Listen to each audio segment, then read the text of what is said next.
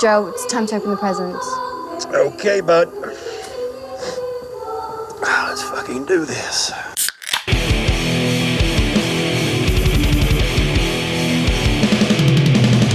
You're listening to the Buzzkill Podcast.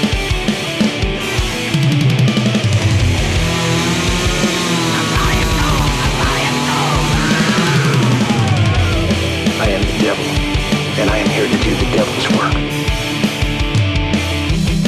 It is episode 68. Welcome to the Buzzkill Podcast, where this holiday season we are thankful for health, hooch, and awesome-looking decapitations. Off with your head. I'm Mike. I'm Jim. And I'm Justin. I was watching a movie that had a really good decapitation in it, all right? So I'm sorry. So I was thankful for it. Did I also watch this movie? I can't remember. No. Oh. That might have been a YouTube clip. I don't know. I've been watching a lot the last couple of days. I watched I may have just yesterday. murdered someone. And so in our intro, yes, you talk about a movie that we didn't even talk about this week. Yep. That's Sure did. Mike, you're not supposed to have a life. You're not supposed to have a life outside of this right here. I am thankful. It's not fair to us. Because it is the Christmas season, and this is our Christmas episode. Yes. And Krampus and Krampus and all that. And Krampus. Although what's happening with this Christmas shit demon? Although what's happening with this Christmas season? The great melt is upon us. Oh yeah, we had all of our snow is gone. It's just gone. Yep. What was funny, I came to work at the studio here today, and it was like 9 a.m. right, and I go up at take a step outside for a minute at to go move a car at 1 o'clock, and there was tons of snow on the ground when I came here, and I go outside and there was none. It was all grass, and I'm like, what year is this? What happened? It was weird. We got an entire winter's worth dumped on us, and then it's gone. Yeah. What was today, 50 degrees, something like that? Yeah, it was warm today. It was nice out. Yeah, it was back to t-shirt weather. Yep. Well, one t-shirt. So we went from t-shirt. The next week it was two t-shirts. Now we're back to one t-shirt. Yeah. It's Michigan weather for you. But yeah, anyway, Christmas episode. Merry Christmas, guys. Merry Christmas. Merry Christmas.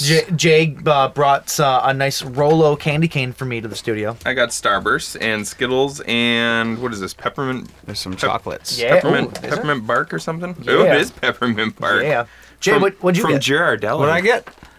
I got the pleasure of being in the company of you fine gentlemen. It's the best gift of all. We bought Jay a new chair for his studio. Yeah, we did. You're welcome, bud. It's nice, dude. This is comfortable. It's You comfortable. know what's funny? We almost did. Because I brought this up to James maybe about a month ago. I go, we should buy Justin a new chair for Christmas. Aw. Because yours was broken. And, Kind of glad. You needed a throne. The king needs a throne. Kind of glad that we didn't, though, because we would have gone with the cheap one that he was like, nobody wants those. Like the $100 chair, and instead now he's sitting in this plush. That's what I used to buy. $400 chair. That's what I used to buy all the time because they were nice, and they would still feel sturdy. But all those, the plastic arms were all shaky. Maybe it was because it was the store models and they didn't tighten them down all the way or something. But all the plastic arms would shake like they're gonna break right away. That thing that you're sitting in is solid. Oh, yes. That is a throne fit for the king of audio. It's made with real elephant tusks. So, if you were to just a small trivia question for you, real quick, you might actually know the answer to this. Okay, already. so no, you weren't in the car yet. Okay. So if somebody asked you, this is a multiple choice. If somebody asked you, which one of these animals is not a source of ivory? Now answer this within the next 5 seconds. Okay. Walrus, rhinoceros, elk. All of them. No, there's an answer. Which one is not a source of ivory? Walrus, rhinoceros, elk. Rhinoceros. Yeah. Is it? Yeah. Elk have ivory in their teeth. They do. Oh. I always forget that I was playing that stupid HQ trivia game, and that was one of the questions I got out on, and I never knew that elk had ivory in their teeth. And also, I completely forgot that, people... A rhino horn is hair. Right. It's not ivory. My natural reaction was just to go, rhinoceros, that must be ivory because people kill them for that horn. Right. The horn's made out of keratin. I'm stupid. I suck and at that's this. what I was thinking immediately, too. And I knew to know that their horns are made out of hair. Yeah. This is Essentially. riveting. I'm sorry. I just had to bring that up real quick. No, the only reason that I know that is because at work somebody was talking about it. They referred to it as like elk gold or something like that, but it's the ivory in the teeth. Yeah. Really? Yeah. You make jewelry out of it and stuff like that. No shit. Yeah. That's weird. You'd kill an elk just for 2 You're teeth. learning stuff here on the Buzzkill podcast. Yes. Ugh, I can't talk. Now, well, I need to learn how to talk and use words. That's going to be my New Year's resolution. why would you need to do that? Learn how to use words. Learn how to use words. That's my early New Year's resolution. I could call you out for another one from last week. No, just do it. Just do it. I think you were looking for the word rapport, and you said repertoire. It sounds about right. So there's, I feel like because Tank told me that when he was here a couple weeks ago, he told me that he likes when I correct you on words. We should have a segment where I correct you on words, and we'll name it after Tank. You mean like this one? Zombie Dean at that point. Right. And I can't talk Or like this one? because I'm falling over there. You fuck you guys. Mike's good I with quit. words. I'm leaving. Mike's See ya. leaving. All Bye. right. No, I was talking about like real words, not just. If I can't even say the words to use them, it doesn't count. Okay, that's all I'm gonna say. Fuck you both. Sorry, Michael. Right That's- up your that is- self-righteous buttholes. That is the last time Yeah. we will make fun of you. No, it's not. In the next 5 minutes. So anyway, what were we talking about? I can't remember. We weren't. Oh, we were talking about Justin's awesome Oh, chair, yes. and that's about it. So, Let's get into some corrections this week. yeah, sure. Stupid! You're so stupid! I am indeed. The only thing that I came up with is I mentioned last week we were talking about Lionsgate and Twisted Pictures. I said that Lionsgate owns Twisted Pictures. That's not true. Twisted Pictures was formed. I was right about the fact that they were formed specifically because of the Saw series. They were formed in 2004 by Mark Berg, Orrin Cools, and Greg Hoffman, who are the three producers. the producers of the Saw movies, right? Their parent company is Evolution Entertainment. And the reason I linked them with Lionsgate is because after the success of Saw in 2004, they signed a 9-picture distribution deal with Lionsgate. Gotcha. So they work pretty close with Lionsgate. Yeah. I They're was just not last owned week. by... Yeah, by last them. week when we talked about this, I was gonna make mention that Lionsgate releases a ton of horror movies. That's Yeah, kind of what they're known for. Right, I So should've thought about that. They don't need a subsidiary for Exactly. that. Yeah, I don't know. I had my head up my ass last week. Yeah, they must like Bowsman too, though, because they did Repo, I believe, as well. Yeah, they did. Repo and the Catacombs. Was that the one? The Tortured, Catch Hell, Was that the one Submerged, with Havenhurst. Catacombs? There was a pop star in that. Catacombs? Yeah.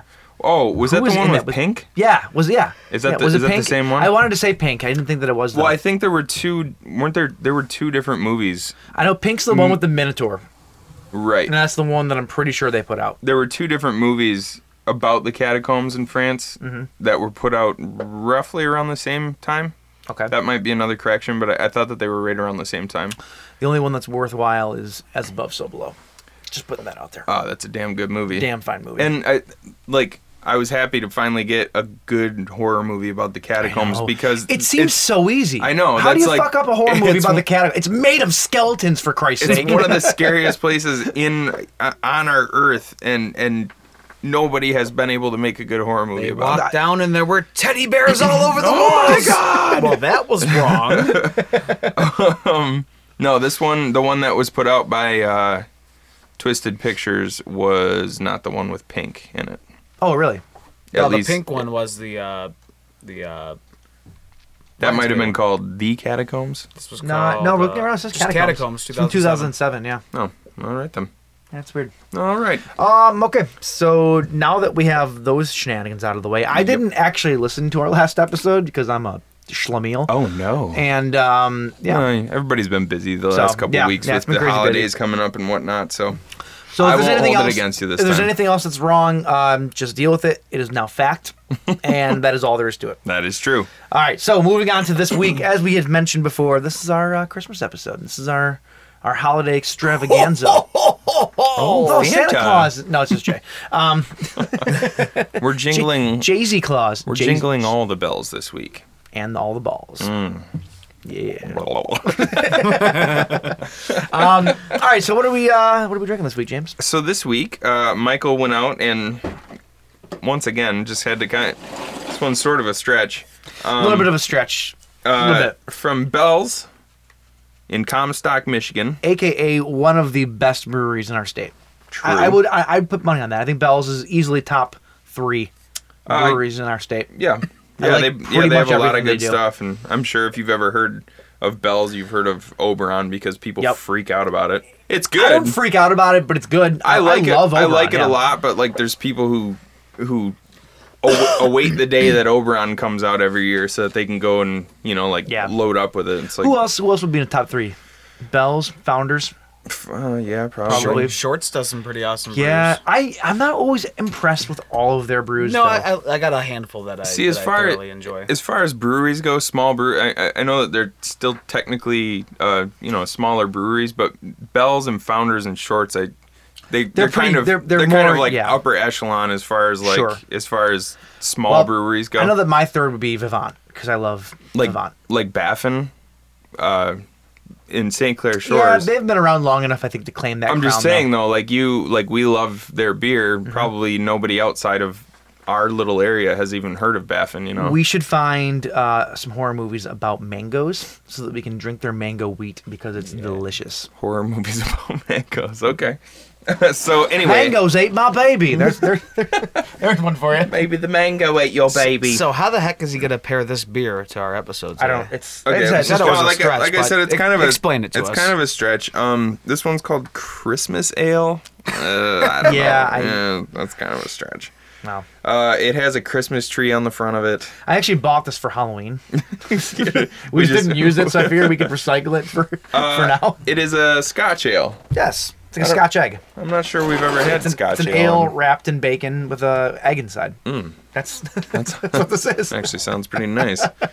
I forgot to look up. They don't have anything on the bottle, or do This they? traditional Oh, yes, they do. Scotch ale. Oh, Go thanks a ahead and lot, read, Jay. James. Huh? This traditional. Wait. It's a Scotch ale, so you should probably read it in a Scottish accent. Oh shit! Hold on. Let me see if That's I what can. I'm thinking.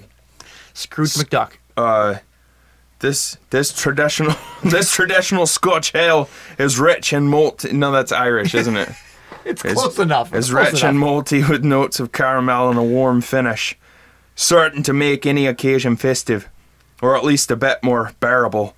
Enjoy with the company of friends and family. You just gotta Is think that of all right? It was admirable. It was admirable. Yeah, okay. You just gotta think of Fat Bastard from Austin Powers. Oh yeah. There you go. Yeah. There you go. All right.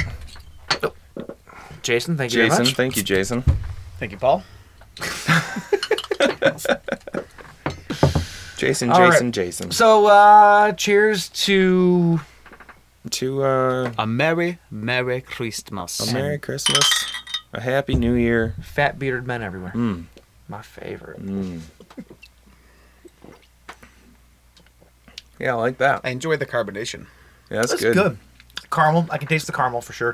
Caramel. Little back end caramel on the tongue. Little back end. I do love the back end.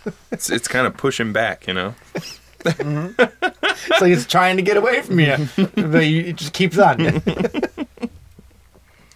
Oh boy. All right. Well, so that's what we're drinking. We're also drinking. What day of the Christmas stouts are we drinking? Well, also, if you've never heard of Rochester Mills, that's also another Michigan brewery. It's from Rochester, Michigan, and every year they put out a 12-pack called the 12 milkshake stouts of Christmas. And It's a mouthful. It is. It might just be the 12 stouts of Christmas, but they're all milkshake stouts. And my dad always gets them through his company. So these are actually, I guess they're pretty coveted. I say it's another one of those packs and beers that people go after like crazy. Well, I guess I never really knew that because my dad just always has a couple for me every year, so I didn't realize that people really go nuts for this, but apparently people really wait for this to come out. So it's 12 16-ounce milkshake stouts, all different flavors, and you're supposed to drink one per night of the 12 nights of Christmas. I'm a few nights behind, so Mike and I are sharing a few tonight. The first one that we did was a nutcracker milkshake stout. It was delicious. It was good, very nutty, and I brought another one which is called chocolate raspberry. Yeah. and we'll crack that in a little while. Yes, we will. So anyway, that's what we're drinking tonight. It is our Christmas episode, as we mentioned previously. So this week we decided to compare and contrast two movies that have colors in their names. They each have a color, and What's the first thing that comes to mind when you think of Christmas? Colors. Colors, obviously. That's actually that's pretty not accurate. untrue. I mean, like the lights and the bulbs and very the trees and inaccurate. stuff. It's true. You think of red and green. Red and green. This year we decided to go with red and black. Mm-hmm. We are comparing and contrasting two very different movies. Could not be more different. Red Christmas from 2016. Yep. And Black Christmas, From 74. the original from 74. Yep. So that's what we're drinking. That's what we're talking about. And now we're going to get into the bleed feed, Which is red. which is red. Sometimes black if it's infected. It runs red with the blood of sinners.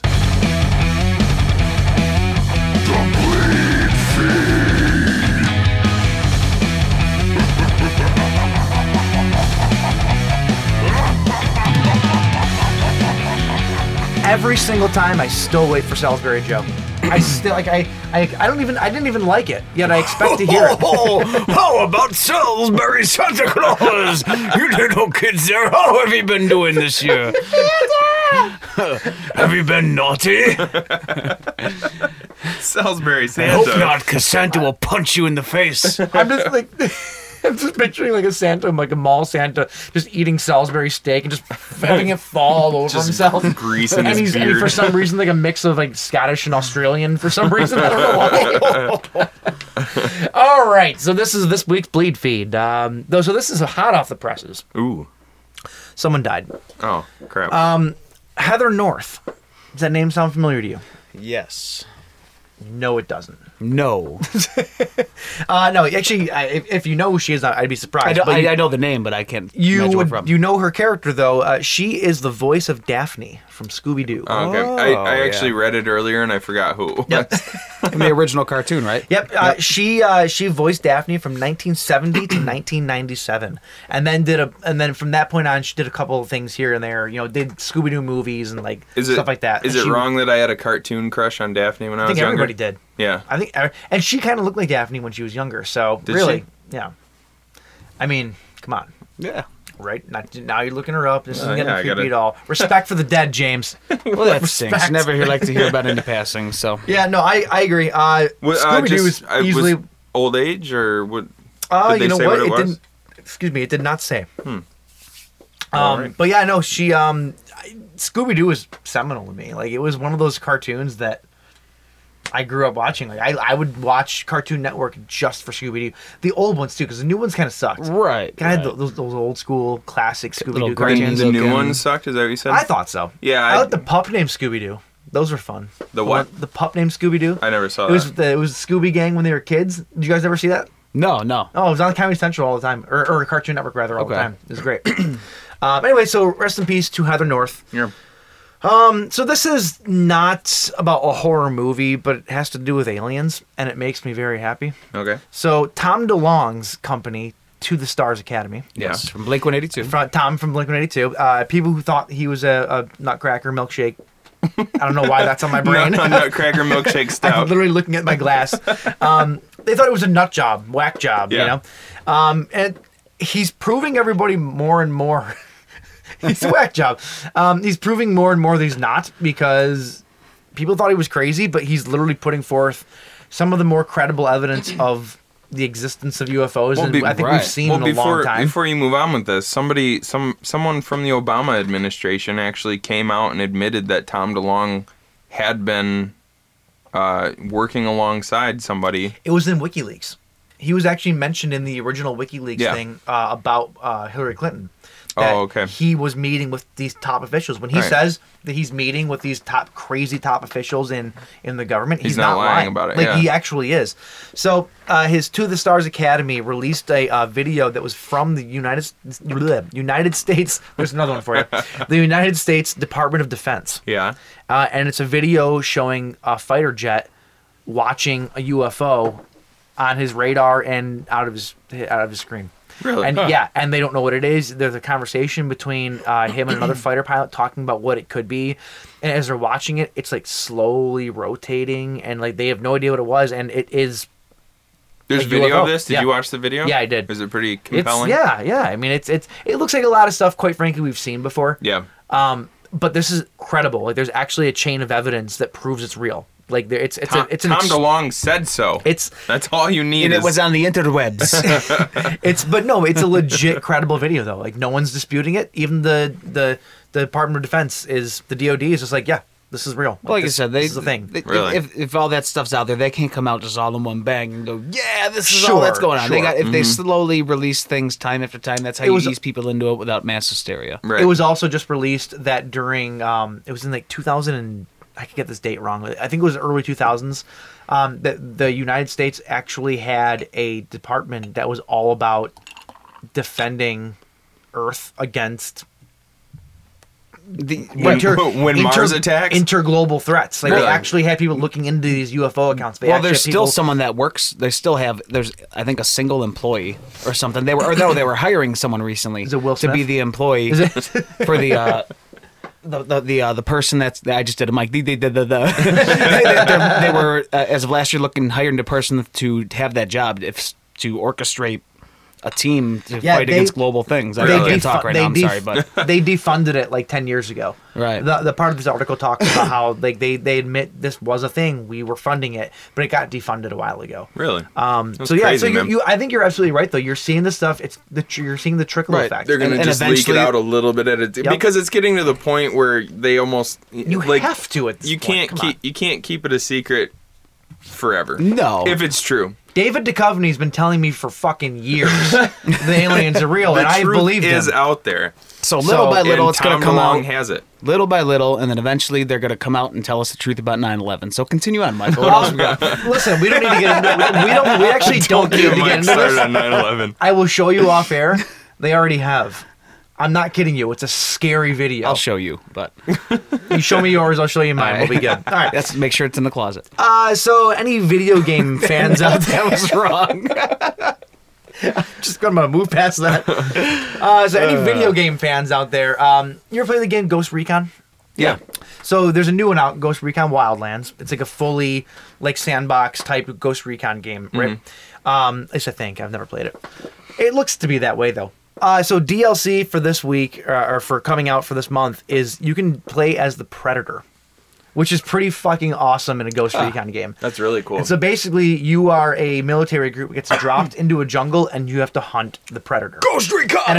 So you can't play as Predator? You can play him in PvP. Oh, right on. Player versus player. I think you can do that. Yeah. But the campaign part of it, though, with your online crew, you can actually hunt the Predator, and supposedly it's the hardest thing you could possibly do in the game. Ghost Recon!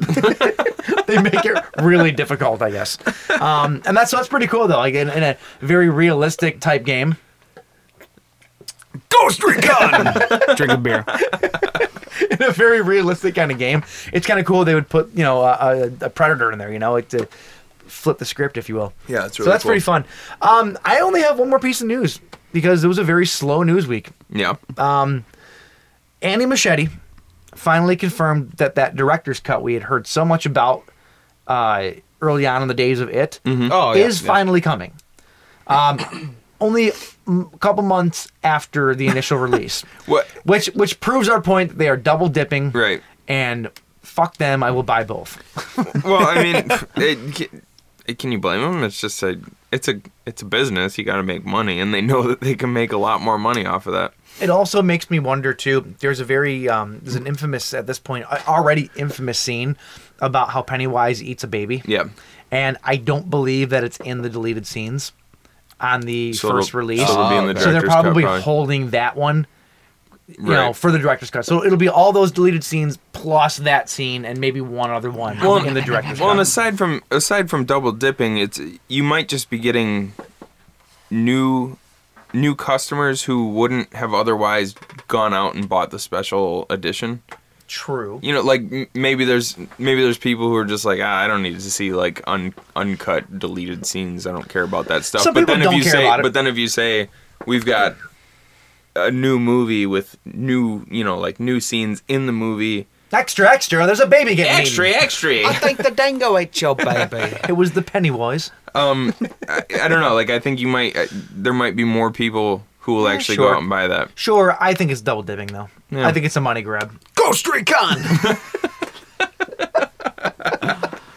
All right, so if that's your last it is. bit of news, I just have a couple of blues here to get through, and then we will get into the tofu pretty damn early tonight. Shit. This will be a nice listening experience for people who are sick and tired of listening to us talk for 3 hours. We're actually going to put a 20-minute long musical interlude so that it just stretches it out for a little while. It's actually going to be Jay singing all the classic Christmas hits. I was going to say, it's actually not going to be music. The weather outside is Not yet. It's just going to be Jay saying Ghost Recon 1,200 times. Ghost Recon Nightfall. All right, so Italian cannibal film, Eaten Alive. It's coming to Blu-ray. Yeah. I've always heard about this movie, never seen it. This is my time to see it. Oh, you've never seen this movie? No. For some reason, I thought you owned this movie. No, there's a Toby Hooper movie called Eaten Alive that is about a hotel that feeds the guests to his crocodiles, pit. yeah. It's actually, what's his name? Robert Englund. Right. He's in it. That's not this one, though. There was another, it was like a cannibal film, I believe. Yes. That was out in Italy. Yep, came out 4 years after the Toby Hooper film. It's a Umberto Lenzi film. Oh, it's a Lenzi film. Lenzi. Yeah. So this is coming out from Rue Morgue, January 30th, 2018. So all right. Be on the lookout for that. I'm into it. The House on Sorority Row Mm-hmm. gets a new 2K scan for the upcoming Blu-ray. Cool. That's coming out from Scorpion releasing. Like Scorpion King, like The Rock?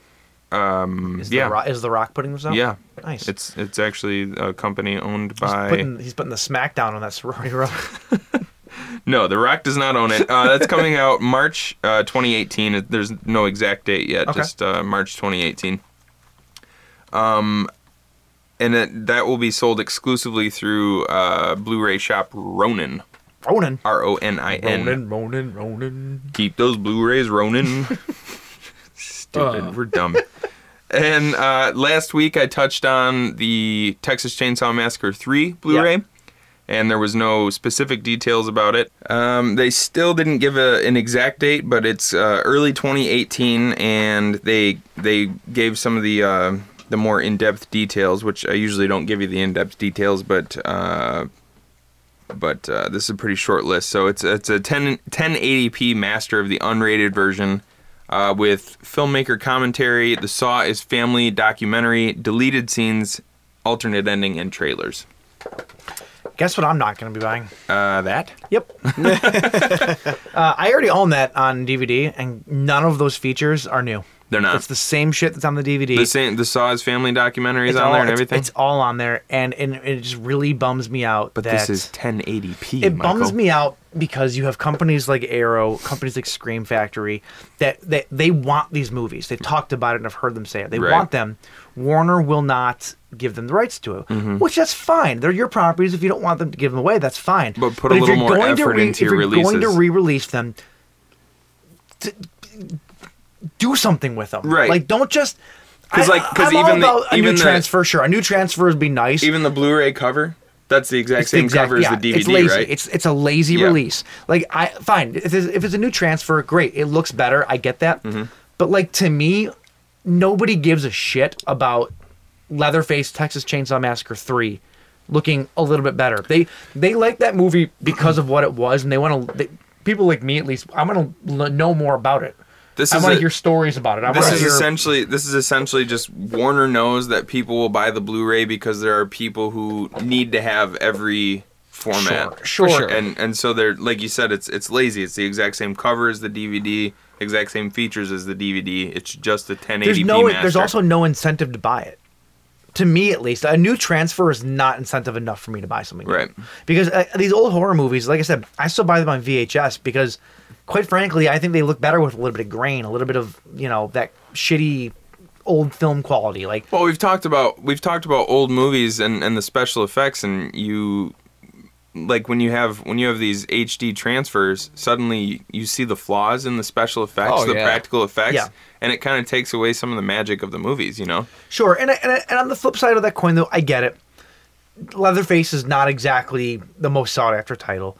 They're probably not going to put a ton of money into it because it's only going to sell a certain amount, and they probably know that. So I understand the flip side of the coin, but if that's the case, just give that to a company that will put the time into it. Right. You know, I don't know. Yeah. I'm not 100% right in this, and I know that. It's just fanboying me is just pissed at these companies for sucking money out of my wallet. It's all right, Michael. Damn it. It's going to be all right. Take a few deep breaths. Well, I think that's it. That's it. Boom! That was the news. All right. Well, we're going to take a 20-minute break. Interlude of Jay's sweet, sweet sounds. And then we're gonna talk about the weather two very outside specific is colors of bright. Christmas lights, That's right. Red and Black. like my soul. So delightful. Ghost Recon! Throughout this, they'll see faces ripped apart with hooks, a man slashing himself into a bloody pulp, and graphic, macabre, torturous images that defy description.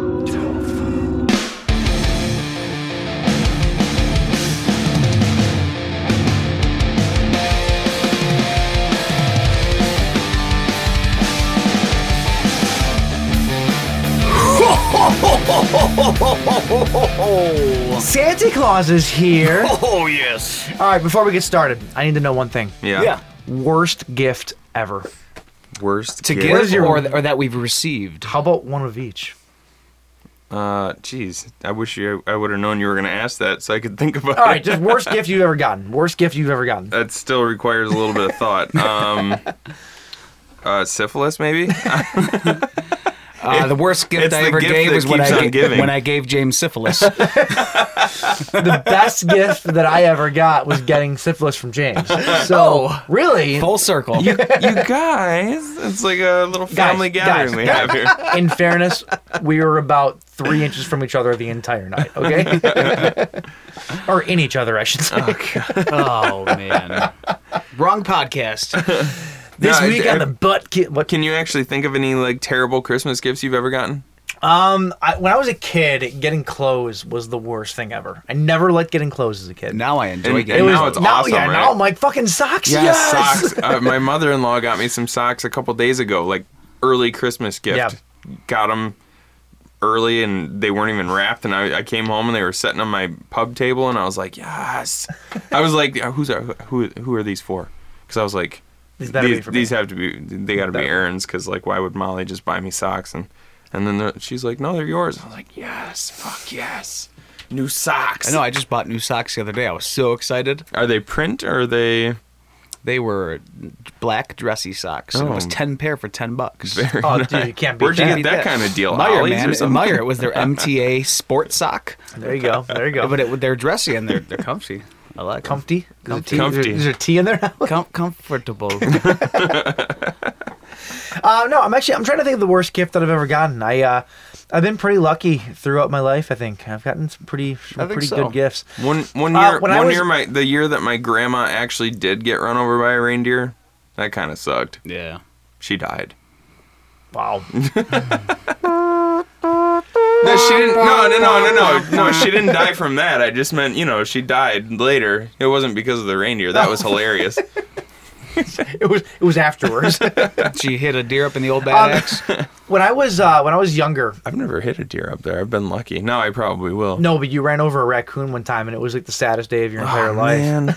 So That sucked. we're driving because we have time. We're driving up to Bad Axe for something. Was it Christmas? Might have been. I don't know. I don't know. I used to go up to your. Mike weirdly has joined my family for quite a few. Is it that weird? Well, actually, you came up one year too, didn't you? I think for our Thanksgiving. Yeah, like they. Yes, we came up for Thanksgiving. I remember that. Yeah. Bad Axe is a 2-hour drive from where we are right now, and I go up there for family gatherings. And these two called me on Thanksgiving because their family stuff was done. And they're just like, "Hey, what are you doing?" I'm like, "I'm up in Bad Axe." They're like, "Oh shit, we're bored." I said, "Well, come up to Bad Axe." And we So did. 2 hours later, they were at my folks' house. We were driving up though for one time, and I forget what it was. It could have even been during the summer for all I remember. But we're driving up there, and there's a raccoon crossing the road. and James did his best to swerve. He did his damnedest to swerve. Oh, it thudded like you've never felt a thud before. And James was like totally beside himself. Like, oh my god. And we're like, dude, it's fine. I'm sure he's gone. He's peaceful.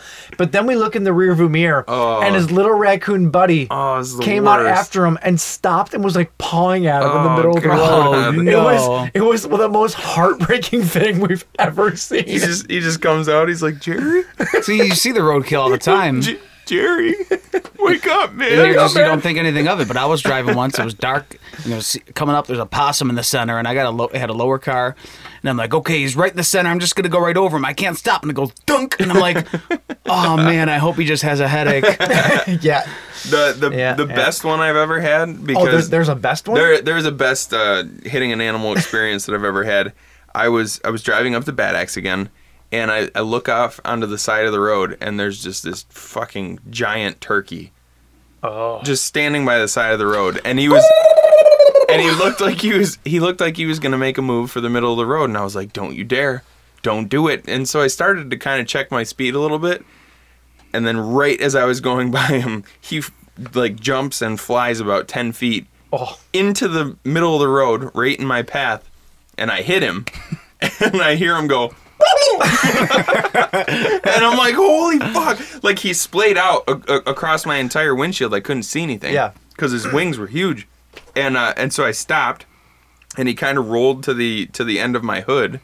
And I was like, what the hell am I supposed to do? And then he popped up, stood on my hood for about 10 seconds, like while he was gathering his thoughts, hopped off. He was fine. Then he hopped off. He's like, what the fuck, man? And he hopped off, and he walked off into the woods. I had a similar story growing up. My family, apparently this is just the Roadkill podcast now. That's pretty good. My family, we're big, Kill it, we grill it. we're big campers, and so we travel. I've seen pretty much every spot that the state has to offer. My parents love Michigan. So all my family vacations would be traveling around the state. And we were driving up north to the UP one year. And very similar story. We hit a Canadian. That's the Upper Peninsula for you non-Michiganders. To the Yoop. To the Yoop. The Yoop. To go visit the Yoopers, hey? So we're driving up there, and my dad had a Canadian goose. Good, fuck them. It's a big fucking bird. This shouldn't be in America. Geese suck. Yeah. So we hit it over, and we didn't know what happened to it. And it wasn't until we pulled off on a rest stop that we realized that its head and neck was completely impaled into the front of the grill of the old conversion van we used to drive. And my dad pretty much had to like pry it out of the grill to keep going. Well, at least you guys had dinner for that night. It was delicious. Also, you saved yourself a trip to the store for an expensive can of goose grease. What do you use goose grease? It's from The Office. I don't know. I feel so bad for your wife. All right. So the reason that we are here today is to talk about Christmas movies, because it is that time of year. And so this year we're pitting red versus black. Are you team red or are you team black, James? You want me to answer that right now? I want you to answer. Team red or team black? I'm team black. I'm team red. Okay. I'm also going team black. All right. Yeah, fuck you, Mike. No, whatever. But we're going to start with my choice because I'm running the shit. Yep. So, Red Christmas. We let him think that anyway. I run this shit. Because it's cute when he thinks it. You wouldn't have booze without me. What do you, I brought booze too. Play Mike's theme song. Girls, we run the world. Girls, we run the world. Reds, no. Okay. Yeah. All right, Red Christmas 2016, right? Red Christmas from 2016, directed by a guy named Craig Anderson. This is his feature debut. Feature debut starring Dee Wallace. I would chalk that in the win category. The incomparable Dee Wallace. She's been in everything. She's a horror darling. Yes, Scream Queen. Yep. Oh, yeah. So this is synopsis here. A mother must protect her family on Christmas Day from a demented stranger who is hell-bent on tearing them apart. I take issue with that synopsis. I take issue with it. What you got? Well, what do you expect from IMDb? Well, because of one word in particular. Hellbent? Yes. No. Oh, demented. Demented. It wasn't really demented. No. So here's... I watched this flick. This came out in 2016, but you're probably going to get some spoilers out of this. So Yeah, probably. As always, we'll try and keep them light, but this movie is on Netflix, so if you want to just stop this right now and go watch it and then come back. Pause. And we're back. We're back. Okay. So Red Christmas, I did not know what to expect going into this. I didn't really actually know much about it, to be completely honest with you. I know that people have been talking about it. I've seen other podcasts and other people mentioning this movie this year a lot. Yeah. Coming into the Christmas season. So we went into it, and I immediately called you. Yeah. And I said, have you watched this movie yet? You said no. And I said, I need to talk about this movie because I don't know how to take this movie. Mm-hmm. There is some seriously heavy subject matter that is dealt with in this movie, and I'm not honestly even sure if it was intentional or not. At least for a lot of the stuff that I was getting out of it. Okay. But that being said, there is some seriously heavy subject matter that is masquerading as a slasher movie that you're supposed to have fun with, and I felt conflicted as to how I was supposed to feel about this movie at the end of the day. Because on one hand, it's, yes, you're celebrating, it's a slasher movie and this and that, and people are dying and it's fun and it's lighthearted. Well, because you were even reading stuff that people were saying like, oh, this is the people were saying there was a horror comedy and this and is that. the new sort of. Well, they were saying but like this is the new Christmas slasher that's gonna take the place of your old favorite Christmas slasher. There's people that we know that have actually said this might be on their list over like Silent Night, Deadly Night, or whatever. Sure. And I got done watching it, and I don't know that I can watch this movie all the time, because on a just personal level, it hit me really, really hard. Yeah, you said that too. I'm not sure I had the same like visceral response that you had with it. So why don't you get into that a little bit? The reason that I felt this way is because this movie deals with a lot of hard hitting topics. There's abortion. Well, the abortion part of it wasn't that big of a deal to me, but I can see how it would be to some people. People with disabilities. Yeah, it was the disability aspect that really cut to my core. So if you've never seen this movie, the movie is about. It sounds almost humorous in synopsis, but like it's basically about an aborted fetus that didn't die that comes back to kill the family that aborted him. Well, he comes back to reconcile with the family. Well, originally, sure. Because they don't He's really. Not a killer to start. Right. He's actually seems like a pretty damn decent. He just wants a family. The guy just wants to be loved. And he's a strange figure. He shows up at this house when they're having this family Christmas, and already you can tell, like, just within the first few minutes of the movie, the family has a very they're a pretty shitty family. They have a very tumultuous relationship. Like, everybody kind of went different ways in their lives, and everybody has differing opinions on what the holidays should be like and what life should be like, and so that causes a lot of tension. Yeah. And then he shows up, and he really just. My problem with this movie, much like many other movies, is if they would have just stopped and listened to him, and just not been such dickbags, then they could have avoided all of this. The whole family sucks. Yeah, they really do. Even Dee Wallace, who is like the strong mother figure of the family, even she kind of sucks. Yeah. This movie has a lot to do with choices that people make and living with those choices, right? And not dealing with aspects of their lives that maybe they should. Right. There's a lot of really deep, like, messages in this movie. Like, there really, really are. And the main one is just don't be a dick to people. It's true. Kind of, yeah. They might kill you with an axe. Yeah. Or several other ways. Which we'll get into. Many other ways. Some fun ways. But yeah, no, I just one of the characters in particular which drive this whole thing forward is the character of Jerry. Who's played by a guy named Gerald Oldwire. Mm-hmm. And he actually has Down syndrome in real life. Mm-hmm. And so you have a movie that is starring an actor with Down syndrome. What'd you say his last name was? Oldwire. Oh, yeah, okay. Yeah, that was right, James. No, I got this one. It's just O'Dwyer? O'Dwyer. It's kind of you put kind of a weird emphasis on it. It could be both. Gerard O'Dwyer. It's like bass or bass. Which one is it? Well, those are two different things. One's a fish. Anyway, he has Down syndrome in real life. Mm-hmm. And so it's a movie that stars a character with Down syndrome about a murderous character that also has Down syndrome. Right.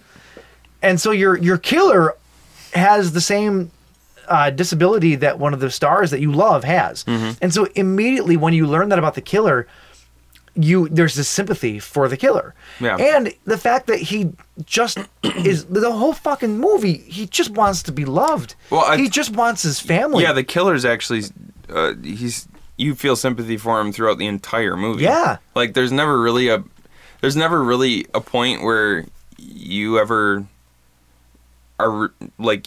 really fear him or you're ever really not rooting for him. Like the whole time I'm just like, would you people all just shut up and listen to him, and then you could avoid all this. And even after he kills people, it's almost like I look at it as like, well, he's killing people because they're hurting him.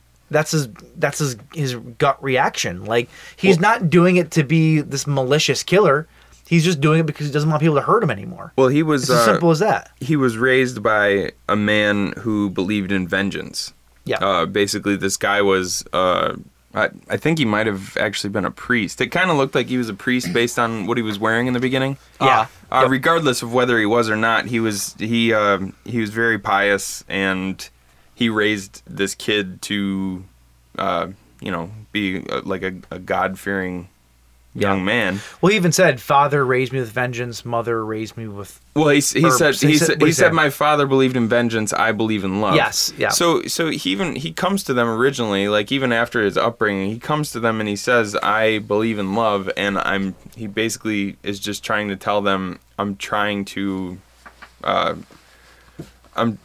get back with my family. Sure. And this whole what's heartbreaking about this movie though is like, there's so much sympathy built into this killer. Mm-hmm. There's so much because he's just an innocent like boy that was wronged at birth, and he just wants acceptance in his life, which I think speaks a lot about people with disabilities in general. Even the Gerald O'Dwyer, who played Gerard, not Gerald. Sorry, Gerard O'Dwyer. Is it Gerard? Yeah. Oh, okay. Gerard. There was a documentary made about this movie called Horror Movie. It's called Horror Movie. Low Budget Nightmare. A Low Budget Nightmare. Yeah. I was trying to find it. I couldn't find it anywhere. Well, it just aired last month. Yeah, so it might not be out yet or whatever, but apparently there's a part in that documentary that is heartbreaking because Gerard talks about how he doesn't like the fact that has Down syndrome. Yeah.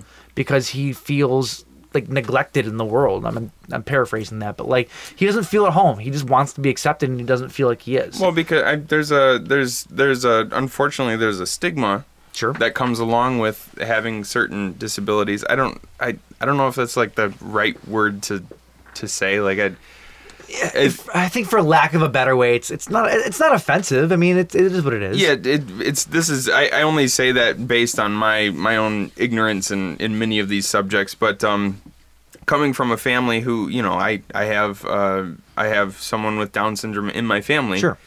And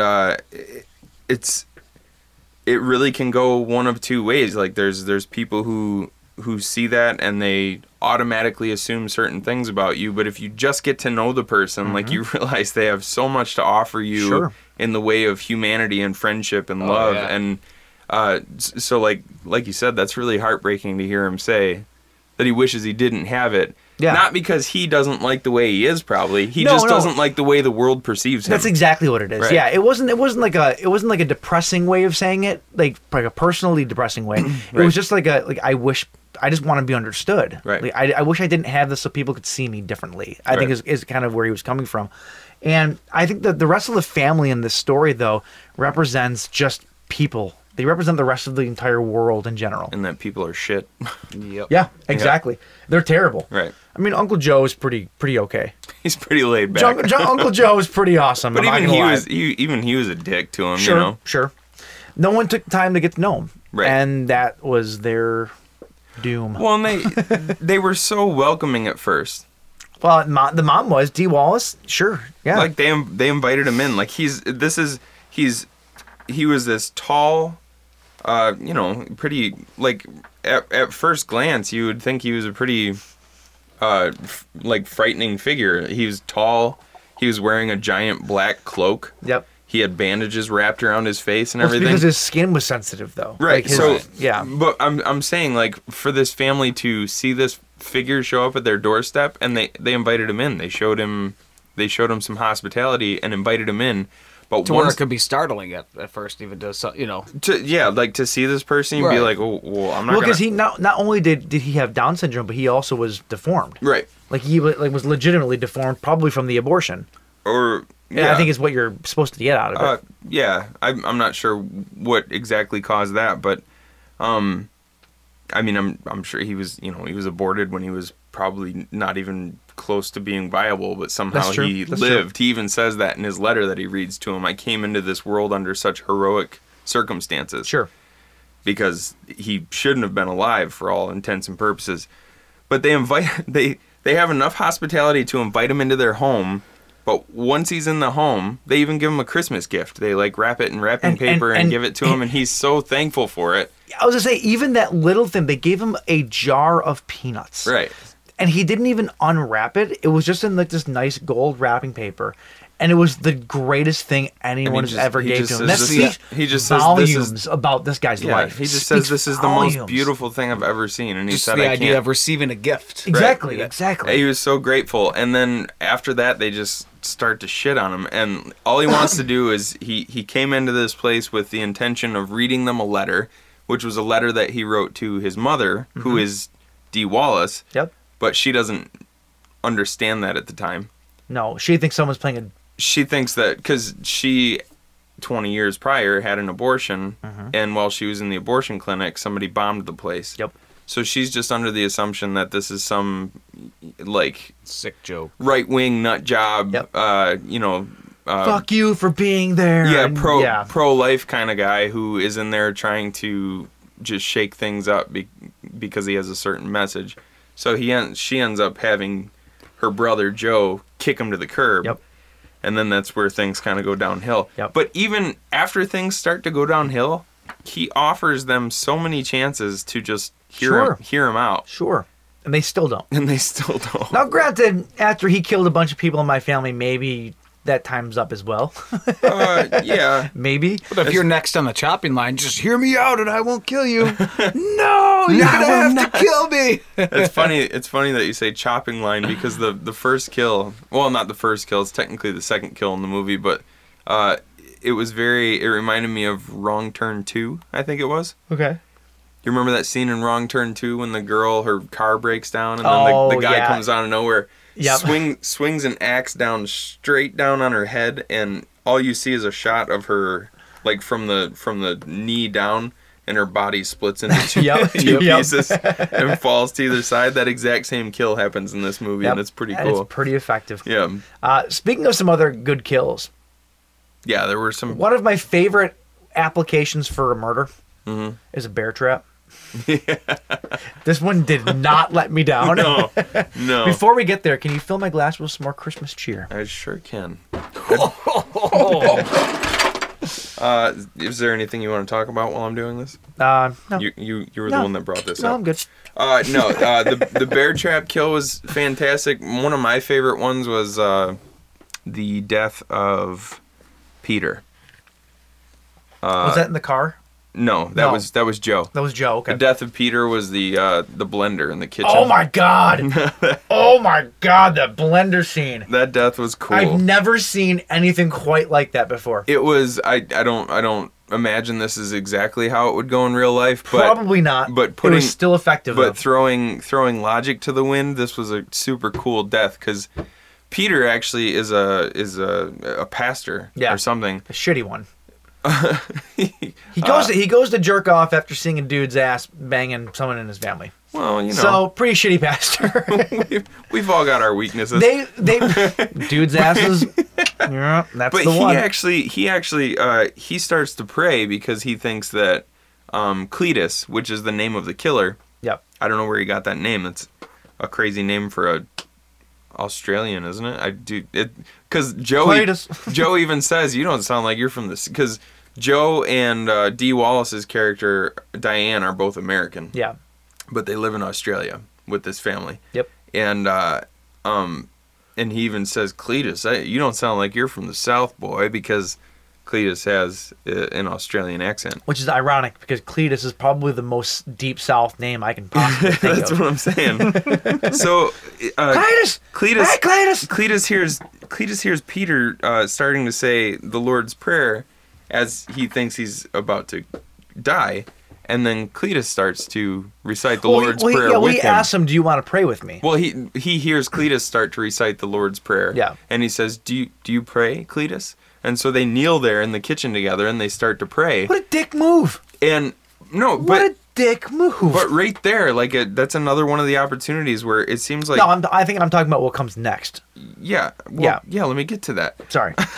So it seems like right there you could have kind of, I'm gonna say squash the beef, but in this case the beef is he's murdered several members of your family. So I understand not wanting to like play nice with him, but it seems like you could have talked him down to the point where you could have at least just maybe had him arrested or something. Stopped him from killing people. Stopped him from murdering everybody. But as Peter's praying, he grabs a knife and then he stabs him with it. So Which in true like serial killer fashion does nothing to him. right. And so Cletus takes Peter, and there's a I think it's like a food processor blade, but the bowl is missing. Well, it's a blender. So it's it's a just- blender. it's a It's a blender. blender without the Which doesn't blender bowl. Which doesn't really make any sense because Usually they're within the blades bowl, are yeah. inside the bowl. Whatever. But you see them wrestling for a second, and then Cletus kind of throws Peter down on the counter, and then you just see Peter's face kind of get this look of horror, And then his eyes- eyes go dead, and then you just see they burst from the back. you see like it's you see colors start to swirl in his eyes, and you realize that he's fallen on the blender, and it's like scrambling his brains, and you see his eyes turn into blood because I don't even and care then how it starts- unrealistic it was. It was awesome. and then it starts to spew out of his eyes and his mouth and stuff. That was a really cool kill. Yep. One of the things that was absolutely realistic that I was like pissed about when I first saw when we watched it is there's a part where Peter rests a shotgun on Jerry's shoulders and goes, "Cover your ears." And then he damn near deafens Jerry by shooting a shotgun inches away from his face. Yeah, yeah. I in that scene, I'm like, just why don't you just wield a shotgun the way you're supposed to? Why do you have to rest it on somebody's shoulder? Yeah, it was mind-boggling to me. Cletus wasn't terribly quick. You could have just ran at him and shot him with the shotgun. Yeah, they could have really taken him out in a number of ways, and they just didn't. That's why there were. I mean, overall, I had a decent time watching this movie. There was a lot of issues. Yeah, I liked it. We talked earlier about how like, this family just epitomizes the shittiness that is just people. Mm-hmm. And no, there's nothing that epitomizes that more than the fact that one of the daughters is like 7 months pregnant. Mm-hmm. And she's just taking shots and smoking weed and smoking cigarettes and like just drinking like you wouldn't believe. And the family's just giving it to her. Like nobody cares that this almost about to give birth woman is just literally just getting shit faced. Well, one person cares. Her sister tells her at one point something about caring more about her unborn baby than she does. The mother though is like giving him, or the uncle rather, is passing around shots, like peace shots, because they were arguing. Mm-hmm.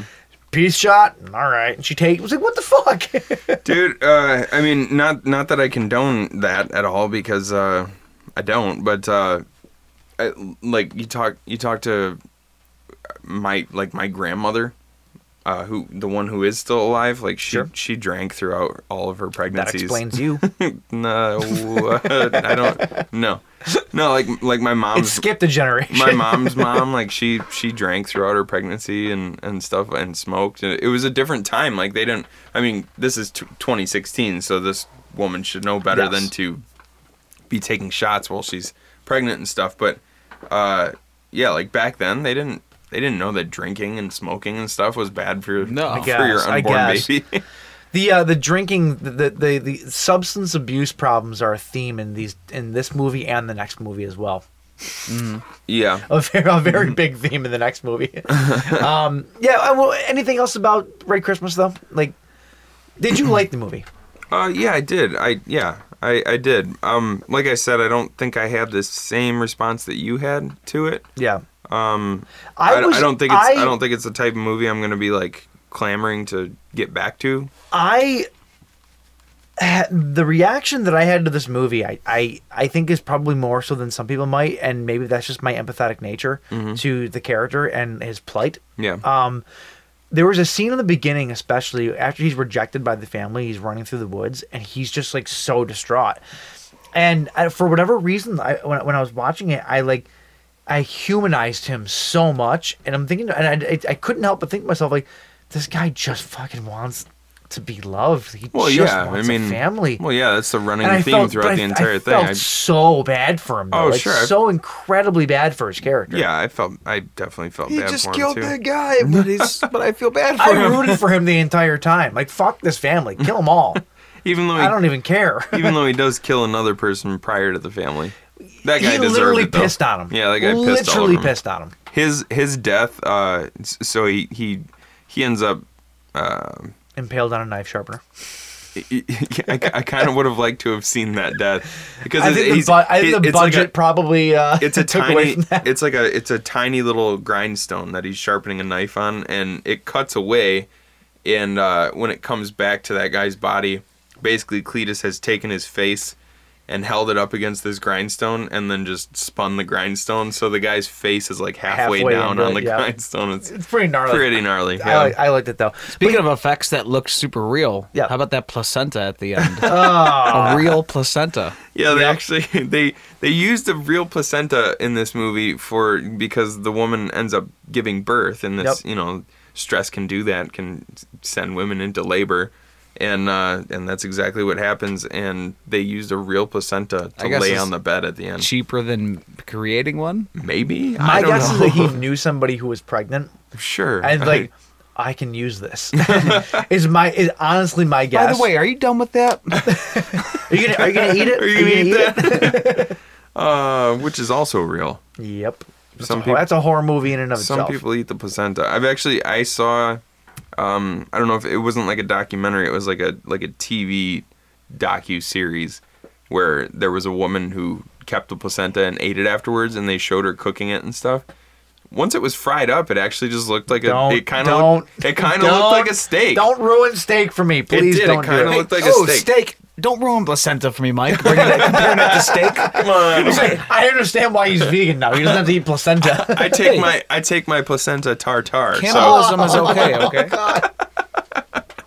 Oh my lord. This got off the rails. One thing I do want to bring up though is the lighting was pretty cool. Yes. Because it seemed like in every room, I was kind of like, that's one reason I would like to go back and either watch the movie again, or I would really like to watch that horror movie, A Low Budget Nightmare documentary, to find out what his what his motivations were with the lighting, because there was one room where it was just red, all red. There was one room where it was all gray, and I mentioned this, not gray, green. I mentioned this last week about a movie where it reminded me of Suspiria. That was this one did again too, though, for the same exact reason. This one I'd say more so. Like, I think with Dead Alive, it was just kind of stylistic choices. Sure. But like with this one, I get the sense that there was a little bit of deeper meaning behind it as far as what was going on with the particular characters that were in those rooms at the time. Like for most of the movie, or for a good portion of the latter half of the movie, the red room was the room that the girl was giving birth in, and it was her and her sister, who they really didn't get along at all. And then the green room was usually, I want to say Jerry and his mom. Okay. I think. So I kind of wanted, that's why I wanted to know the motivations a little bit, to see if the lighting had to do with what those characters were going through at any particular time, or if it was just a stylistic choice. They could be like, this character had this color kind of thing. Right. Could be. That's what I'm saying. Like symbology, you know. What's the symbology? What's the symbology? Okay. Piece. At the end of the day, though, this really was a mood piece. I really enjoyed. I'm not even listening to you. I really enjoyed Red Christmas. It's like I said, it's not the kind of movie that I'm going to go back to, but it's the kind of movie that I feel like I feel like people should see it. It's a smart horror movie. You know, it has its fun. and It it's has its definitely- fun within the slasher genre. I'd say it's definitely different than anything that It'll make anybody's you used think, to though. as far as slashers go. It'll make you reevaluate how mean you are to people. Kind of. Well, I'm not mean to people, so Well, me neither, but I'm mean to you, but that's just because we're friends. well, I like this movie. I like this movie so much to where last week on the episode we had talked about a little contest. Oh, that's right. Yeah. Oh yeah, I'm going there. Okay. All right. I mentioned that we it's Christmas, so we're gonna give a present to somebody. That present is going to be Red Christmas on Blu-ray. On the Blu-ray? The movie we just talked about, that we talked so highly about. Well, there was a bit No, of, I there was a loved bit it. of back and No, forth. No, I I said, liked it a lot. Like I said, I liked it. I did. Yeah. I just I got to talk critically about some things, Oh, yeah. and that's what And I did. I enjoy movies where you can root for the bad guy. Yeah, And you absolutely can on this I do one. too. Like I said, aside from the very last scene where there was a character who, out of all the characters, there was one character in the last scene that I would not have stood for if they were killed, and that's all I'm going to say about that. Fair. And so I like the way it ended. I like the way it ended. But I agree with Justin. I like a movie where you can root for the quote unquote antagonist. Yeah, I agree. So Anyway, back to this contest. So the contest we're gonna do, I'll mention again at the end of the hour, but it's gonna be real simple this week. Retweet this episode, or Instagram post it, or Facebook post it. Just repost, Just share it somewhere. share this episode, and tell us why you like the show. Right. That is it. Tag us in it, and that is your entry fee. You also get a double entry fee if you buy a ticket to go see Behind the Mask: The Rise of Leslie Vernon. We're coming up on our end date for ticket sales for that. Yes. So anybody who has bought tickets so far Automatically have an entrance. will automatically get an entrance into They this. don't even know it. Nope, they don't know that yet. Probably won't because they don't listen to our show. If they win, they'll be like, "Oh, cool." Oh, neat. All right. But yeah, that's it. So you can get 2 entries, buy a ticket. We'll know if you do because we get that info. So buy a ticket, share our shit. Big Brother's watching. Done. Yep. That's it. That's all. And then you will get Red Christmas on Blu-ray. That's it. And maybe a couple extra goodies. Yeah, we'll see. Figure out some stuff. I might spit in a bag and put that in there. That's worth some money. That's worth some money because you can take it, have the DNA tested, and we'll find out exactly how many murders Mike has committed in I the like greater it. Michigan area. Tests have come back. You are not the father. All right. Well, that's it for Red Christmas. So we're going to move on to our second movie for the week, which is Black Christmas from 1974. Yeah. A totally different film. Yes. Could not be more different. Very. Directed by a guy named Bob Clark, who also directed Porky's and, believe it or not, A Christmas Story. Two of What? honestly, all three of these movies, all three of the movies that you just said, are 3 of my all-time favorite movies. Really? Yes. Black Christmas? I love this movie. Really? Yeah, Okay, fair I enough. really do. I admittedly had not seen it before. Oh, really? No, this is my first time. Have you seen the remake? No. Oh, okay. 2006. No, I love this movie. I love Porky's.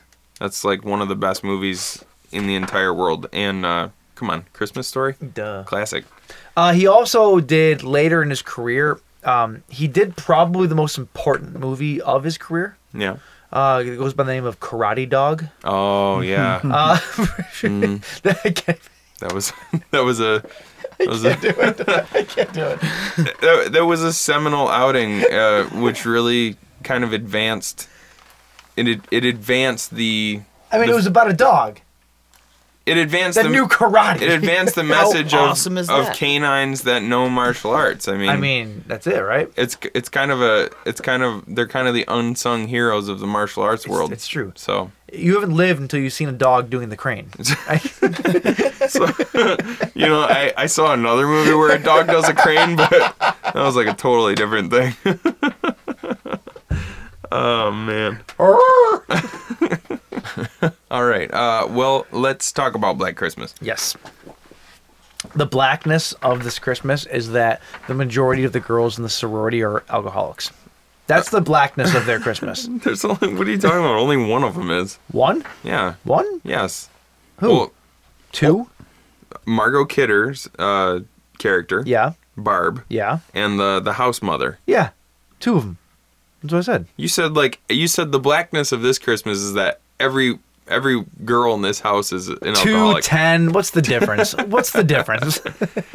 They focus on it quite a bit, though. Like, honestly, God, between Margot Kidder and the housekeeper, they focus on their alcoholism probably more so than anything else besides the murderer in this entire movie. Well, Barb's was more like, so, I mean, she was plastered the whole time. Yeah. She hid fifths or little like pints of whiskey or rum, whatever it was she was drinking, in like the toilet tank. That wasn't Barb. Or I'm sorry, that was Mrs. Mack. That was Mrs. Mack. Yeah, sorry. And she's hiding him in the toilet tank. Hers was more comical because she had him stashed in like every single place around the house. Like she went and opened a Bible at one point and there was a cutout of and she was drinking sherry and clearly alcoholism is comical to James.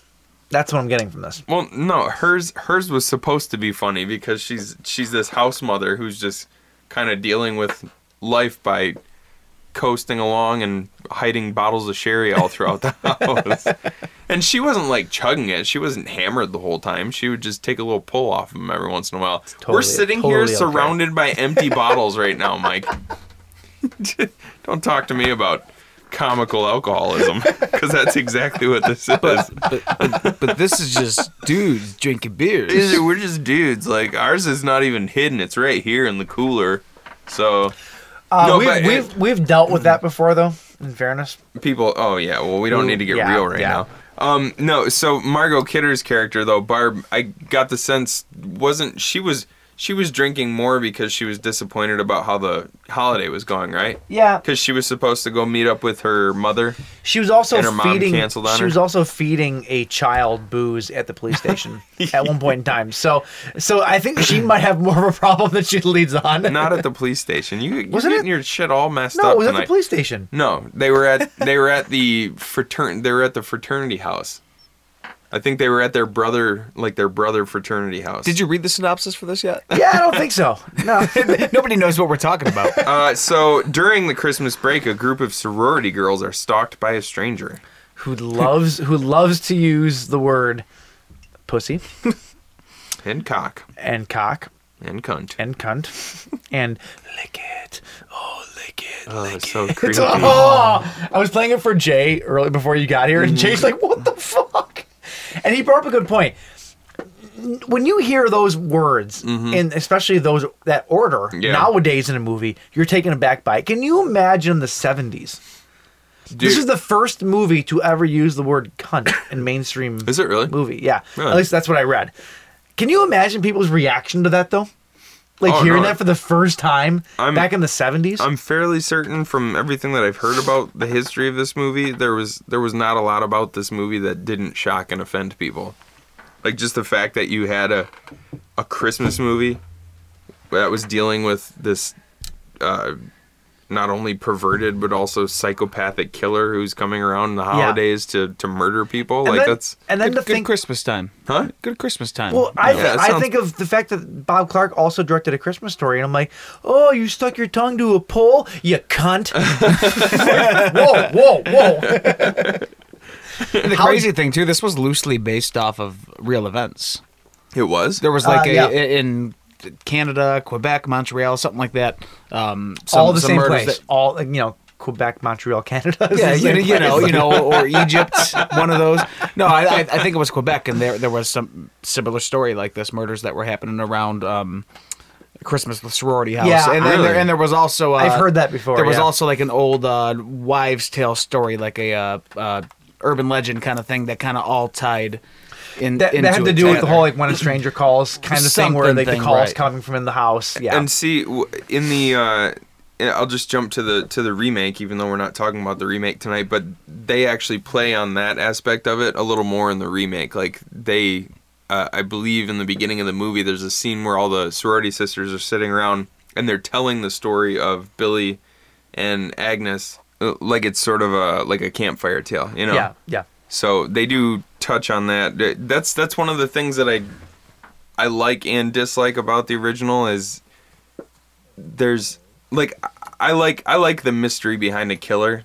Like I don't necessarily need to be told why a killer is doing what they're doing because in real life, you don't know. Yeah. In real life, there are serial killers and you never really know their motives, you know, which is it makes it scary.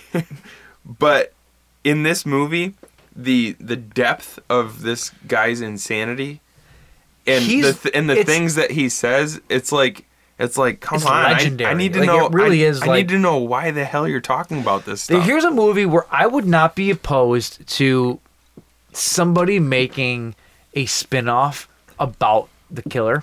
I know that people would hate that. People would hate that. You haven't seen the remake yet.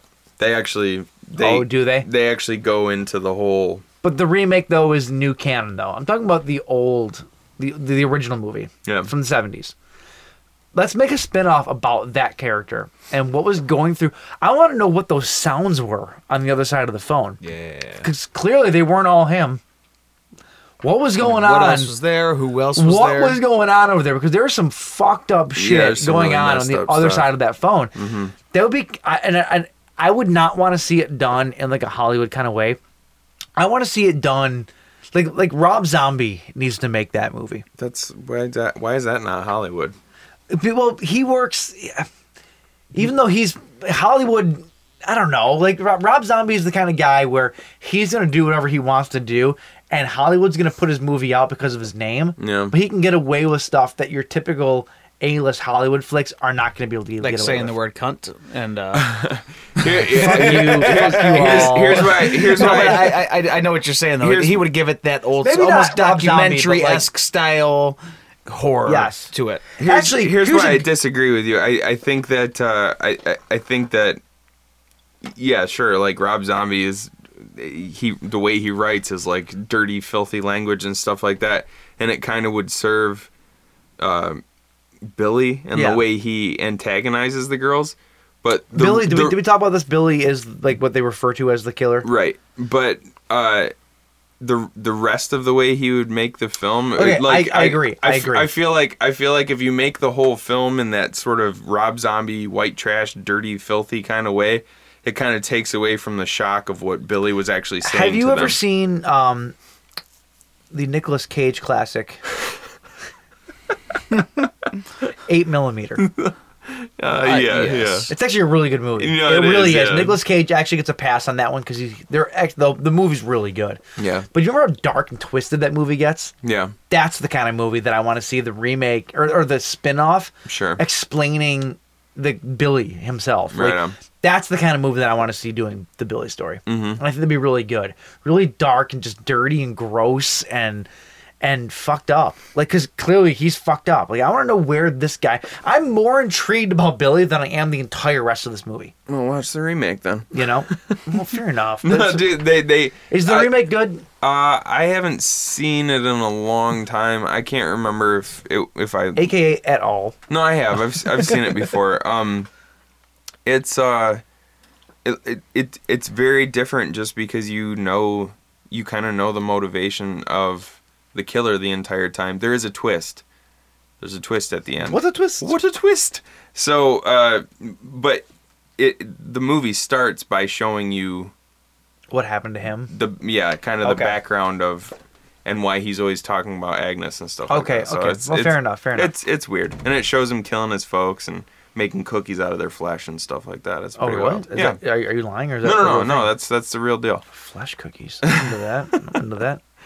So anyway, going back to 1974. Yes. I was taken aback a bit by Margot Kidder. Why is that? Because I just can't see Superman falling in love with this version of Margot Kidder at all. Like, it's funny. I only know her really from this movie now and Superman. She was Lois Lane. If Superman knew her past when Lois was in college, I don't think he would have gone for her. Oh, sure he would have. I don't think so. Absolutely. I don't know, man. Hey, he's got. I don't know. He's got secrets to keep, so he needs a girl who Who also has secrets to keep. who might not always remember what she sees. Fair enough. Fair enough. No, yeah, she just she plays a pretty good drunk. She's pretty much plastered throughout this entire movie. Yeah, she does play a good drunk, though. I'll give you that. Yeah. What did you so what stood out about the movie? Like what did you actually like about it? To me, I feel as though I've never been to an all-girl sorority. Yet, Michael. No, I've never like lived in something like that. Yeah. But like, I feel as though it was pretty true to form. Maybe not about the alcoholic like den mother, if you will, but like, I feel like they were normal kids. They drank a lot. They partied. They didn't really care about their studies as much as they probably should. Like, it was a very realistic. Maybe I'm talking on my ass because I've literally never been to a sorority. Like, I don't just know. wanted to see where you're going with this. It seems legit though. Like, it seems believable. It was written in a way that was very believable. You mean it seems believable that college kids like to party? Yes. Oh, okay. It sounds a lot dumber when you say it. well, I don't.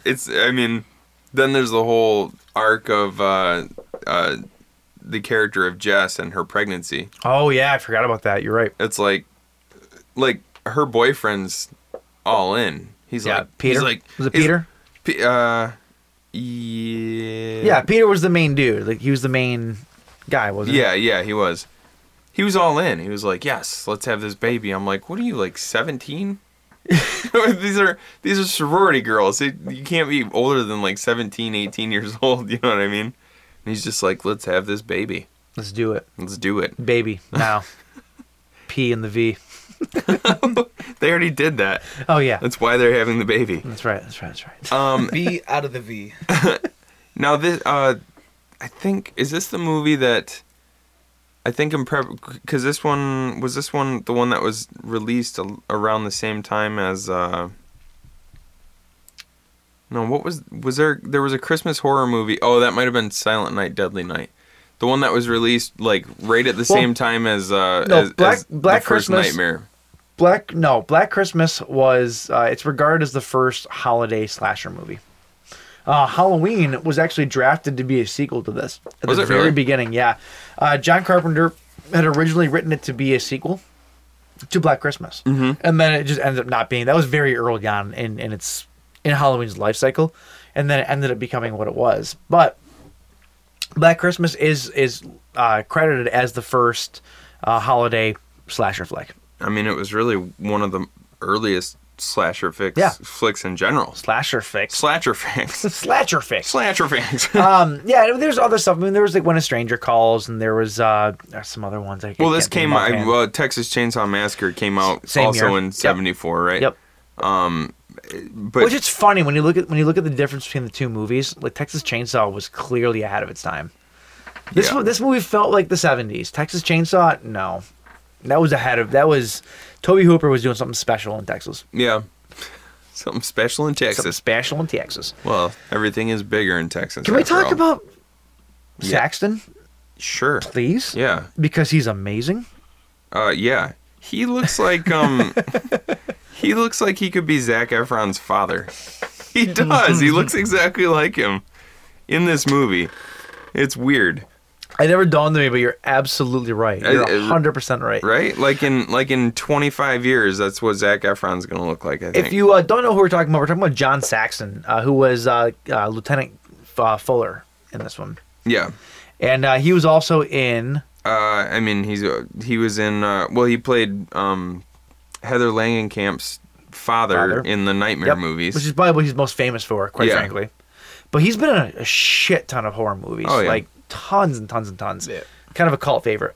Aside from John Saxton, though, one of the things that I liked about this movie a lot is the point of view shots they did of him climbing up like the trellis outside, like him coming through the attic. Actually, that was a really big thing that I saw. That was like, I've seen point of view shots a lot of times. The way that they shot this, though, was almost a little bit more personal with the killer, because they actually strapped a camera to the guy's shoulder. Oh, so you're seeing literally everything he's doing, and it's not just a camera doing the movements of what you would see. Imagine that what that would have had to have been like back in the 70s to shoot like that. Crazy ordeal. Because nowadays It wasn't. nowadays cameras are Right. like 2 You inch. do it with the GoPro. Yeah, you could do it with the GoPro and it looked fine. The camera was the size of a small car. Yeah, it's like just strapped to his shoulder. It's like There's a Volvo on your arm. it's like why is the camera always leaning to the right in all of these Which, POV shots? In fairness, though, if you think about it, though, he was kind of clumsy. The Uh, guy that was like doing all the moves was a little bit clumsy. I wonder if that was because he was fighting against the weight of the camera on his shoulder. Probably. It very well could have been. I like that. Well, kind of going off of that point, and then to spin into something else here. There's the scene. It's a POV shot where after I think it's after he kills Mrs. Mack, the house mother of the sorority house. Yeah. And he's up in the attic. That's where he takes all of his victims, and he's kind of like putting together sort of this like family of dead bodies for himself. Like he's got his original victim. That's normal. He's got his original victim, and probably the most recognizable from the whole movie, which is Claire. Yeah. The first girl that he kills, and he wraps her head in. He kills her by suffocating her with plastic. It looks like a plastic garment bag or something. And then he keeps the garment bag on her head and puts her in a rocking chair up in the attic right next to the window, kind of like looking out over the street. And that's even the cover of the movie, is Claire's body sitting there like inside of a wreath, just with the plastic bag over her head. Mm-hmm. And he watches the taxi drive away after he kills Mrs. Mack, and then he just starts to flip out. And it's one of those POV shots, and you just hear him. It's like he's half laughing and half crying, and he starts rocking the rocking chair like really aggressively that Claire is sitting in, and then he just starts trashing the attic and stuff. And one of the things that has always got me about this movie is that he's so insane, you know. Like they don't really, in slasher movies, they don't usually really like dive in depth into the actual The madness of the person. Like the madness, the actual mental state of the person. Like kids, you have Michael Myers. You know, he's scary because you don't know anything about him. Typically. Exactly. Yeah. And he's very like until he has a curse, and then it's all weird. Michael Myers is very stoic, even when he's like killing people. Jason's very stoic, even when he's killing Krueger's people. Very none of the above. Like he's whimsical. Yeah, yeah. But that's a good way of saying it. But this guy he's very like he kills the people, and he's able to kind of sneak around and be quiet about when he's actually doing his work. And then it's like as soon as that's done, he goes back to being just completely batshit crazy. Yeah. Which is one of the things that I find the scariest about this movie, is that he just... Well, and that goes to the point to where this movie, you never really know who the killer is. You know that they refer to him as Jerry, or as Billy. Sorry, get my movies mixed up. Well, he here. refers to himself as Billy. Yeah, well, But nobody the else audience though typically refers to him as that because Right. of that scene. You don't know who he is though, which Mm-hmm. you don't get that in a lot of horror movies nowadays. Like typically, you have to have a wrap up in every horror movie nowadays, or every slasher. You know who's killing you. Eventually, their backstory is told. And they wrap it up into a nice little package with a nice little bow on it, and everything's fine. Right. This movie doesn't do that. This movie half wraps the package and then says, "Fuck you, you're on your own." Yeah. Like it doesn't explain it, which is terrifying on its own right. They kind of get to a place where you think, because they mislead you a little bit, because Peter, who is Jess's boyfriend, Peter, he seems like He's a real piece of shit. yeah, but he seems like he seems like he's got some baggage. Like you think like, well, maybe he's just losing it, you know? Maybe he's flying Southwest. What? He's got baggage. Maybe he's just losing it, and like and he's actually the one killing people, and maybe he's got like dual personalities or something. They do and then show even toward the end of the movie that you think like, oh, maybe that's who it was the whole time. And then like the very last shot of the movie, you hear Billy off talking to himself again. Yeah. And it's like, oh, what the fuck? Well, you and do they see, never though, there's no expose. Like you don't do get see at one point in time the killer's eyes and like an outline of his hair. So you can see his hair, or whatever, but you can't really make out his face all that much. Right. And it looks like Peter. Right. It really, really does. So I almost wonder if it's, I don't know, like, is it possible that Peter was the killer? No. Not at all? No, because Peter was dead at the end of the movie. Ah, fuck, you're right. You're right. No, Jess kills Peter at the end of the movie, and then she's like conked out in bed. Which, why wouldn't they take her to a hospital? They keep her in her bed, in her room, in that house where several of her friends have been murdered. And then you think like, oh, Good night, sleep tight. Yeah. See ya. Well, and then they don't even leave like a cop in the room with her. Like they have one on the porch like guarding the house, but everybody else just kind of leaves. Maybe she ordered a big gulp. What? All right, see ya. Well, see you later. And so she's just there by herself, and you think like, oh, maybe she did the job. Like she killed Peter. Maybe he was insane and now he's dead. Even if that were the case, you still got no explanation as to why he was doing what he was doing if he was the killer. But it turns out he wasn't. Yeah. And Billy's still up in the attic talking to himself. So Billy at this point in time is still out there. He's a complete enigma. He's just I like it. I like it. Well, that's what I'm saying. Like, that's what I kind of liked about this movie and was kind of frustrating at the same time. You have all these things, like these weird phone calls where he's obviously... either he's really good at changing his voice or there's more things going on that you don't really know about. He's talking about himself and Agnes the whole time. Like, he's actually referring to his victims as Agnes. Like, he says to them, like, he says... Agnes, you don't. It's me, Billy. Don't tell them what we did. This right goes, before he kills them. This goes like, back. What the fuck? What is he talking about? This goes back to what I was saying. We need this movie about Billy and his victim of Agnes and amongst other girls. I need this movie in my life. I really want it, and I really want Nicolas Cage to be the one to find him. I really want that. Well, you got it in 2006 with the remake. I don't know why you keep... Do they really go that far into detail about his whole entire backstory? If memory serves, pretty much everything that you don't know about Billy in this movie. Yeah. You find out about it in 2006. Okay. Because they wouldn't have been able to make this movie in 2006 with the kind of moviegoers that we. Oh yeah, you can't leave anything to. You can't. Yeah. You're not allowed to leave things a mystery anymore because people will be outraged. And if you do leave it a mystery, you better be coming out with a sequel because I need to know what that was all about. Not me personally. I'm just speaking. You do too. The universal you do too, me. Though. No, because like I said, like this movie, I'm more intrigued. Like in this instance, like if I had only ever seen this movie and not seen the remake, and this was all the information that I had to go off of, my mind is what makes up the rest of the movie. Sure. And my mind can get pretty fucked up sometimes. So like I'm left making up these weird stories in my mind as to who the hell Billy is, who's Agnes, why was he not supposed to be alone with Agnes? Because obviously like during the phone calls you hear his parents yelling at each other and saying, why did you leave Billy alone with Agnes and stuff like that. So like make up your own version right now. Go. Ooh. Well, I already saw the remake, so I kind of know. Billy's father was a cobbler, and he used the soles of people's real feet to put on other soles of other people's shoes, and All right, Billy. Ghost Billy Recon. is the Billy Recon. is the son of a multimillionaire. He lives in his house, and he has absolutely no idea of the real world. The only kicks that he gets is out of torturing people because it's the only way he can actually feel his own life. Mm-hmm.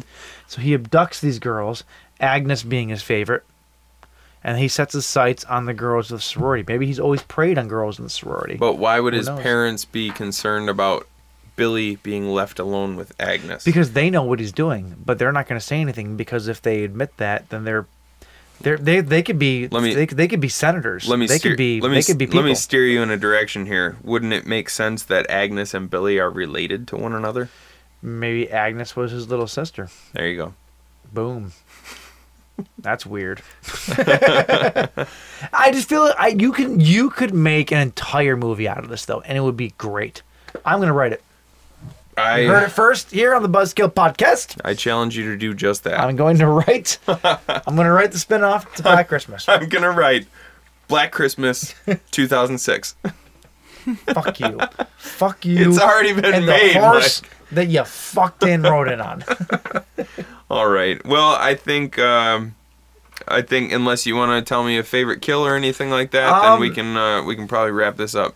I think my favorite kill would probably be probably the most famous kill in the movie, and that's when Margot Kidder's character Barb gets killed. She gets destroyed by like a glass unicorn.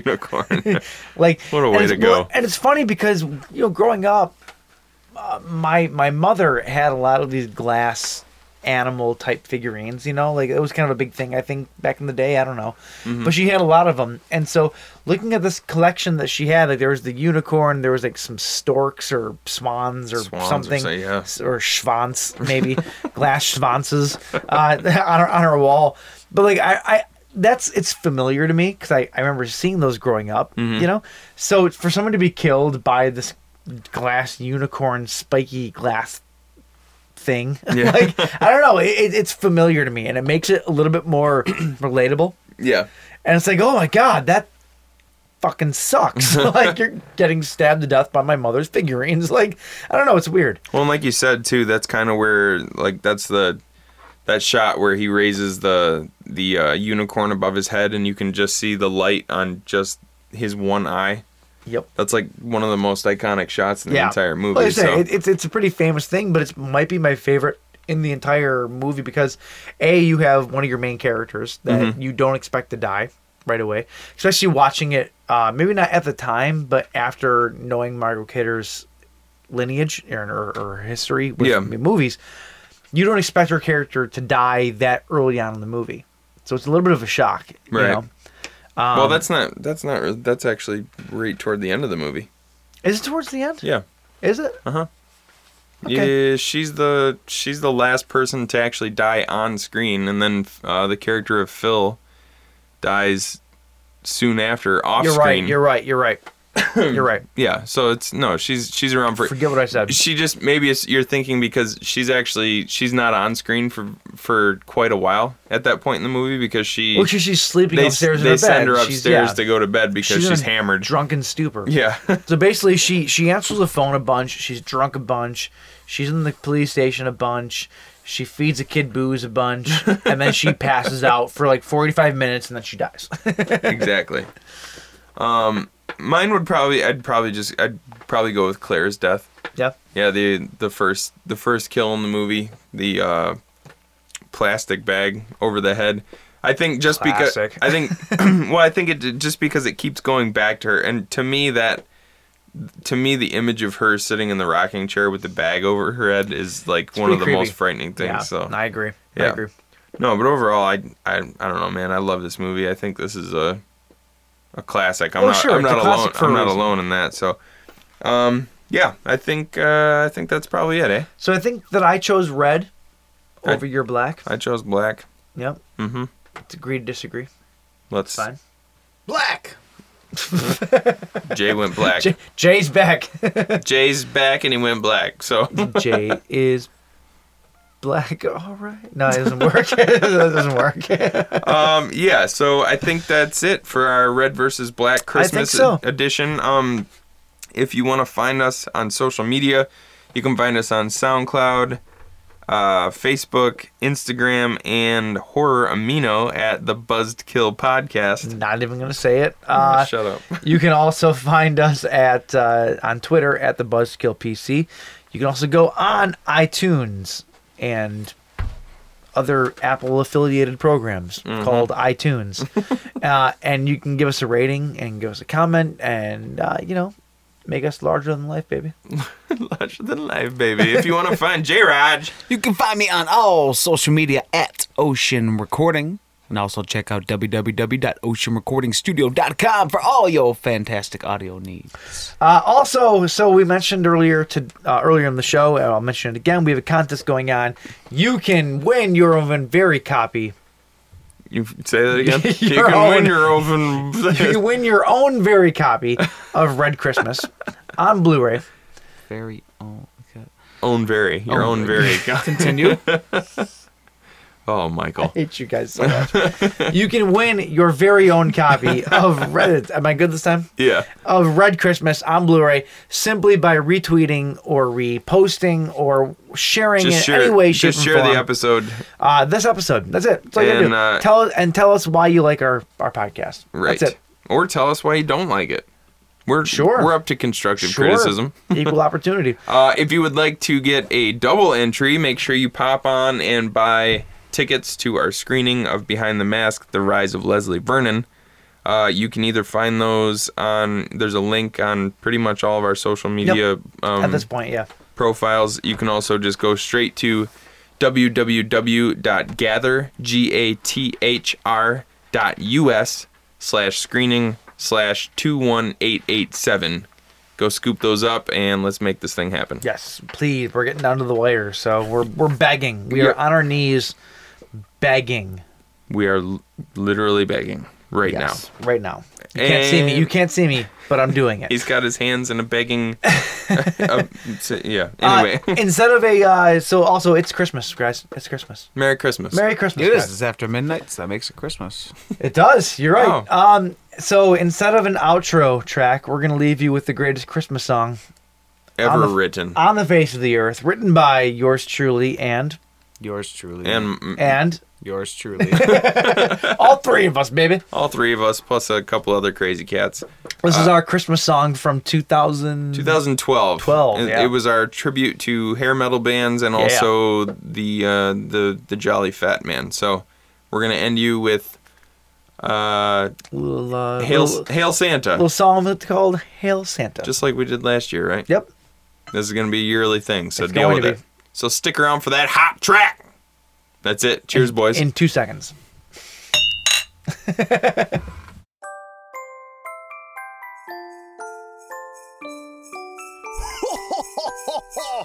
Timmy wants a bicycle for Christmas. Nope.